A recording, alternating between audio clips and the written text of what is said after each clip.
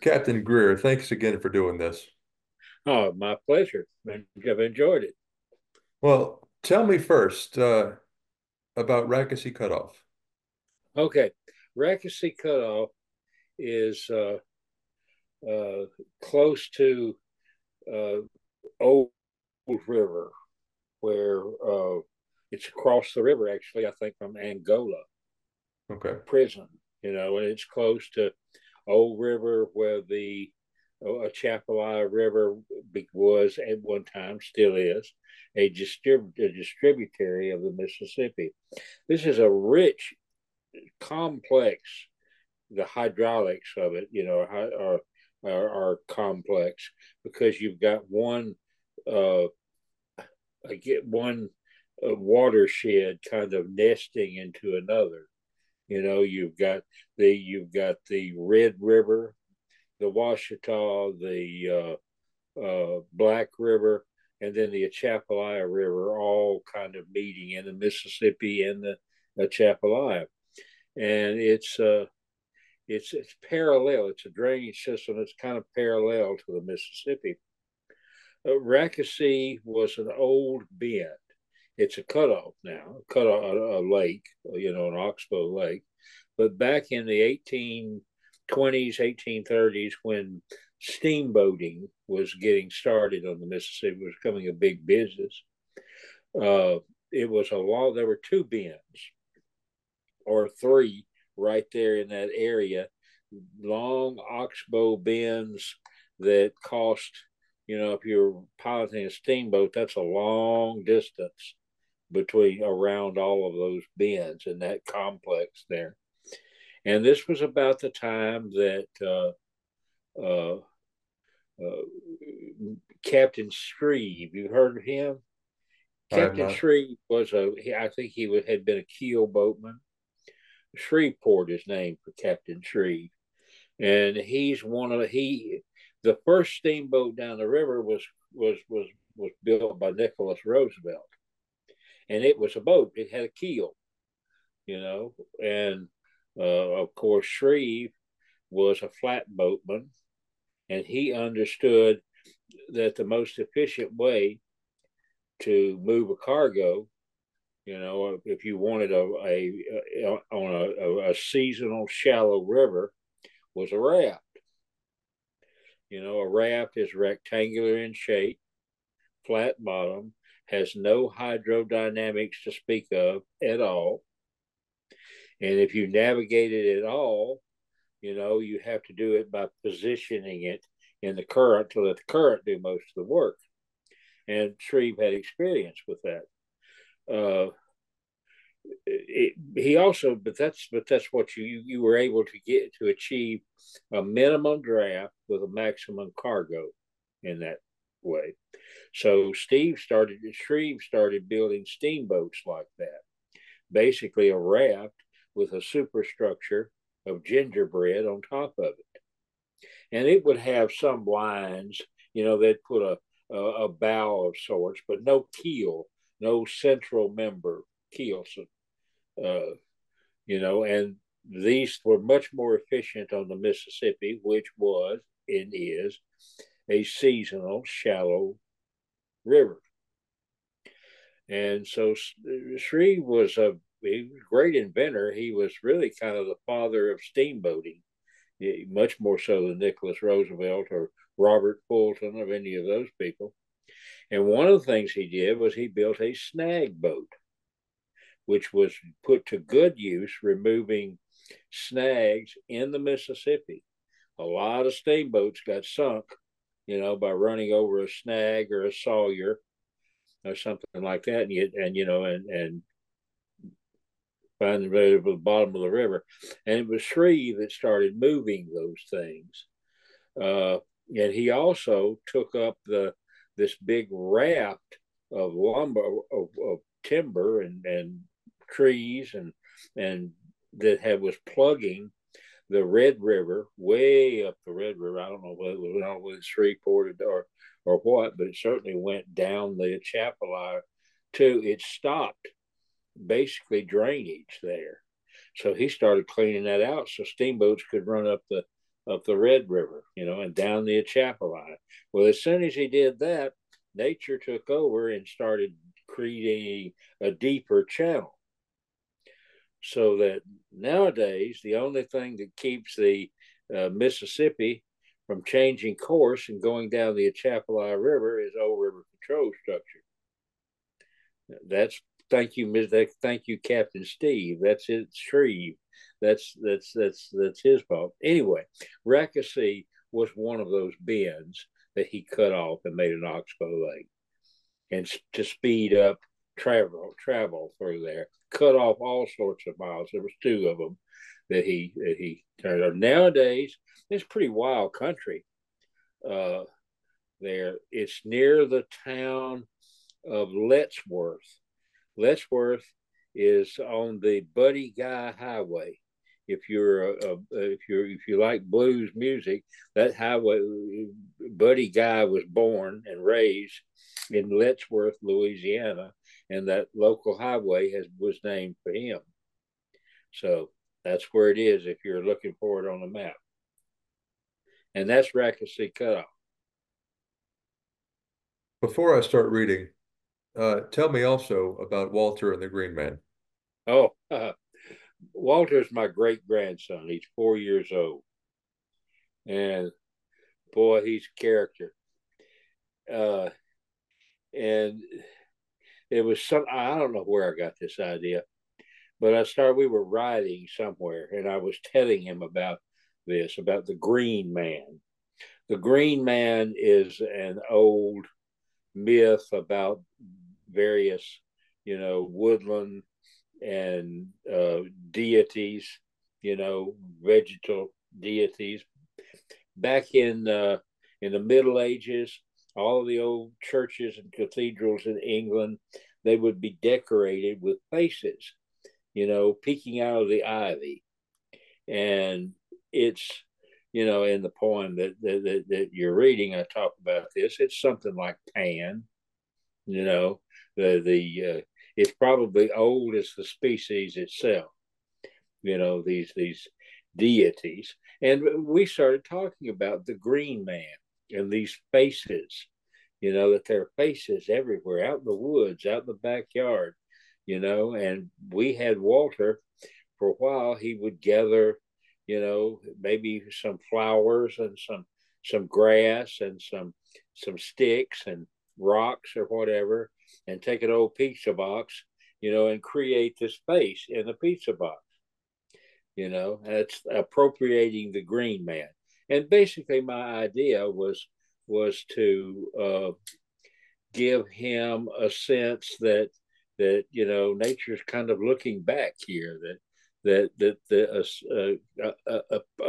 sensitivity in you, if you will, towards his surroundings, a sense of being able to observe. Just simply, later on in the poem, I talk about this. It's the pure joy of finding things. Have you ever looked for an agate or a crystal, or in gravel or an arrowhead?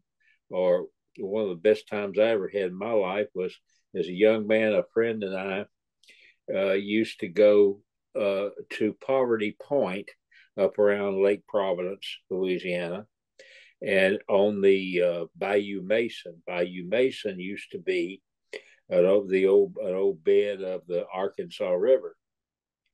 And 4,000 years ago, there was a civilization of Native Americans who created they had an effigy, a bird effigy mound. They had a village site that was kind of these concentric circles that ended on Bayou Mason. And they were pretty sophisticated people back in those days. Of course, nowadays it's a national park and there's a museum there with all the artifacts that have been found. But my friend and I, when we were young men, we wandered around it. It was hiked all over the place. It was a cotton field. And when you find places like that, you kind of develop an eye, for stuff on the ground, arrowheads or pieces of potsherds and that kind of whatever. It's such a delight to do that, and I kind of that's what I was trying to do to get Walter interested in that, just simply to help him become more aware and observant. That's all that was. Anyway, these poems, I mean, I've written them all my life, but no, not nearly as much as I have in my retirement.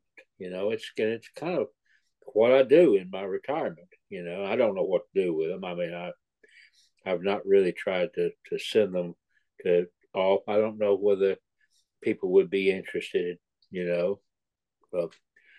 in it. Maybe people who are interested in the river would be interested in it. I don't know. But anyway, that's what that's about. The Green Man at Rackesee Cutoff for Walter. Walter has collected his first green man. That's what we're calling it, after the ancient deities of vegetation. It's a paganism as old as the species. Most likely, proper somehow that Walter learned this from one of the ancients, his great-granddaddy, most ancient one around. The faithful might not approve, but the whole place is full of faces. We must account for this. Faces everywhere. The backyard gathers a crowd. It may be only Walter and I can see them. The oak tree we lost in the ice storm. It's not just chipmunks nesting there. Creatures peek from every surface and shadow, hide in the season's last cornflower, wink and glitter in the stones. Mosses beard the shady sides, and the old pond is a mud hole. Nothing could live there. But look at how the winds rush and fold the surfaces. These weathers have moods. They live. Of course, we might be trafficking in demons. Imagine the first hominid out of the tree finding a face in the bush. More likely than not, the face of terror. Talon and beak. Predators gone extinct. The human soul smoldering. Coming awake. Tell me, Cap, where did you first meet Dutch Clark? I've never met but Dutch Clark, but we were talked on the radio. I knew him. I knew his brother. I worked on a boat with his brother. But I knew so many of my friends when I was starting out on the river came from that little community where Dutch was from. Dutch was kind of the senior of that group of men, and most of them were my from my father's generation, but some of them were just genuinely characters. They all came from around the Washita River from a place near Columbus or Columbia, Louisiana, a place called Duty Ferry. And when Dutch he had owned a boat and operated it on the Ohio River for years. And when I knew him, talked to him, he was working for Brent Towing Company, and we would meet. He wouldn't work as captain, and I was pilot. So we'd meet and start talking, and we'd go off on another channel and just talk and talk and talk because he had so many great stories. He would tell me about places that he had known that didn't exist on the river anymore. And that was just fascinating to me. So I loved talking to him, and he was a raconteur of sorts. He was a great storyteller and just a wonderful old gentleman. He was a really intelligent man too. I mean, two of his sons became doctors, I think, in Monroe, Louisiana. So, but he was just a, a fascinating character. And it's interesting to me that I learned so much about his career and about the river from him and I've had now almost 50 years of working on the river. And you put the two of us together, and that's 100 years of river history. That's kind of, to me, that's kind of a big deal. That's a lot of American history, bundled up between the two of us. So it's that I knew a lot of the older pilots like that and learned a lot from them, and loved talking to them. They were just and you know, they say that I don't know who says it, but that history is a foreign country, and it kind of is. And the people of previous generations are really different than we are. Different set of experiences, different set sensibilities, and everything. And that particular generation, I miss them a lot because they were interesting people, and Dutch was one of the most interesting. Anyway, that's where I knew Dutch. And I'm glad you're sharing these stories with us here on the podcast. This has been a pleasure. But to continue, For me too. Dutch Clark saw that channel at Rakacy and Angola swap sides 3 times in his 50 years as a river pilot. I've seen it happen at least 3 times during mine. That's 100 years of river history in the overlap. But it was always a volatile reach. The last time it got away from them, it shredded old Miles Bar like it meant to just keep right on going out to sea. And it will one day, in spite of clever interventions. We don't really know this geography. Old weathers and mountain ranges sifted down to fine muds and clays. There is nothing uniform in alluvium. Each basketful has a singular past. Deep time hides in the bluff bank. Concept of place literally ingrained. But the planet was never seamless. It wasn't made, it was assembled. It is still gathering and folding into itself. Where one watershed nests into another, there are ancient continental scars, eons and atmospheres, big ideas and shovels, unraveled drift racks and old dead men grubbing oxbow bends, cut off lakes, their very sweat seeping into the aquifers. Dutch grew up at Duty Ferry on the Wachita River, one-room schoolhouse on the riverbank. Dutch, we have you a scholarship to LSU, they told him. He looked down at his overalls, his bare feet, and knew he wasn't going to any university. About that time, Captain Cooley's old packet boat, the Betsy Ann, showed up close enough you could hear the bells. You could watch it blackstack when the pilot backed up. No, ma'am, Dutch told the teacher. There goes my university, right yonder. The green man is only a form of Pan. And other lucky nameless visitations, whispers, little noises, presences that wander into light and habitation, exercises in seeing and finding, in the pure joy of seeing and finding, searching out arrowheads and potsherds, agates, gravel, quartz and crystals, fossils, walking sticks, finding exotic forms in driftwood and detritus, insect hieroglyphs, all the evidences of creation. A simple weed, a broom straw, could be wild hair or beard. Stones could be grin or grimace. Flowers, black-eyed Susans, could be the eyes of eternal creatures that will stay a day or two in a pizza box before they fade and wilt and return to hiddenness. I'll tell you a story, Walter. This was 60 years ago. Old Dutch was waiting down below Miles Bar, when there was a Miles Bar in the world. The lights of Angola glowed across the river. That's where they kept the bad boys and outlaws. He shoved in just below Hog Point. It was a bluff bank, and he had an empty grain tow, so the port lead barge was right up over the dirt bank. He was waiting for southbound boats to clear. He might have waited 2 hours or so. Now, that's wild country at Rackesee. Three rivers come together near there: cotton fields, bean fields, woods and swamps, and oxbow lakes. I saw a black bear once, sitting on the riverbank, cooling his feet in the river and watching boats go by. There are wild hogs, alligators, snakes, and wildcats.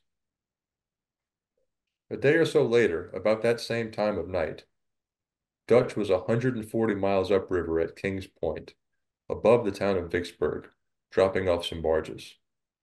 The crew was on the tow, and Dutch had his searchlight on to light up the decks where they were working. That's when he saw a set of eyes on the head looking back at him. He couldn't tell with his field glasses exactly what kind of critter it was, but it was pretty good size. It looked like a big cat. The boys had been out on the tow all day, tightening wires, stripping void tanks of water. How they had managed to walk past a wildcat, or where he had found to hide from them, was a mystery. He'd probably jumped aboard at Hog Point. Where else? They strip and clean those barges pretty thoroughly at the dock, but there might have been a little corn left under the gunwales, and a big rat left behind to find it. Rat enough to tempt a lynx into a ride on a riverboat. Dutch called the mate on the loudspeaker, and they made a plan. The cat was cornered, pretty much on the starboard head. They were pushed into the bank at the tail of the willow bar. Nothing on that side of the river but hundreds of acres of floodplain and swamp. Centennial Island, between the Mississippi and the Yazoo Canal and the old river. There almost certainly were bobcats in residence already, but there was about to be another. The boys came up three sides of the barge, hitting the steel deck with their cheater pipes. All the old cat had to do was jump to the bank. Most likely he didn't even get his feet wet. There is a sense of unfolding as you ascend, or descend for that matter, a great river. It changes character, becomes a different river, protean in its phases, from one place to another. 1 mile, one reach, one bend leads to another. It has its own logic, yet each place connects in familial fashion. Each place calls back. You could think of this as reading the river. Old geographies, the old rivers, are deep in the fabric. You could almost taste their paintstone colors. Islands and shores might scour, take shapes and forms and names away with them. But the grain of stays. It recharges. I have been here before, you will begin to think. You might begin to think yourself at home in this land. On Huntington Point 100 years ago, there was a great persimmon tree. It was a significant landmark in those days. If you were a river pilot or a raccoon or the promontory itself, on a river punctuated by such sentient landforms, if you were the pilot, by the time you were abaft the beam of that tree, you were above the eddy bar, but still in the duckwater and just flying up the river. Willow switches gathering on the starboard quarter. Coming out from under the point, a slingshot. You would want to leave the tree on your stern as you crossed Yellow Bend to the Arkansas shore. If you were a Mississippi raccoon, it was the season of ripening fruit. You lived for that. Hundreds of them would gather in the moonlight. You could light up their eyes, a tree full of green eyes, with those old carbon arc lamps. Feeding on the fruit, drunk on ferment, breeding, fighting, a festival of that species. Not even the predators would approach. I have this from Captain William Penn Jackson, who was a steamboat captain in 1920 or so, by way of his grandson, who was my friend. Tell me about your friend.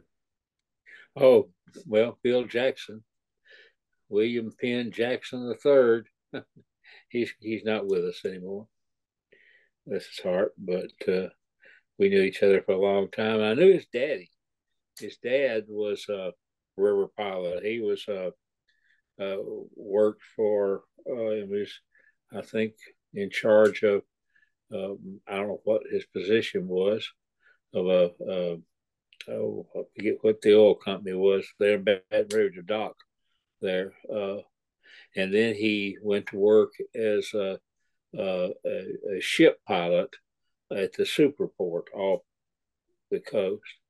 But Bill was his son, and Bill and I were friends for 40 years, I guess. Worked together in South America. In fact, we lost him a couple of years ago. I'm sorry to hear that, but again, I'm glad you're here sharing these stories. Oh yeah, I'm glad to be above ground. I wish old Bill was too. This has been a production of Where You At Studios, LLC.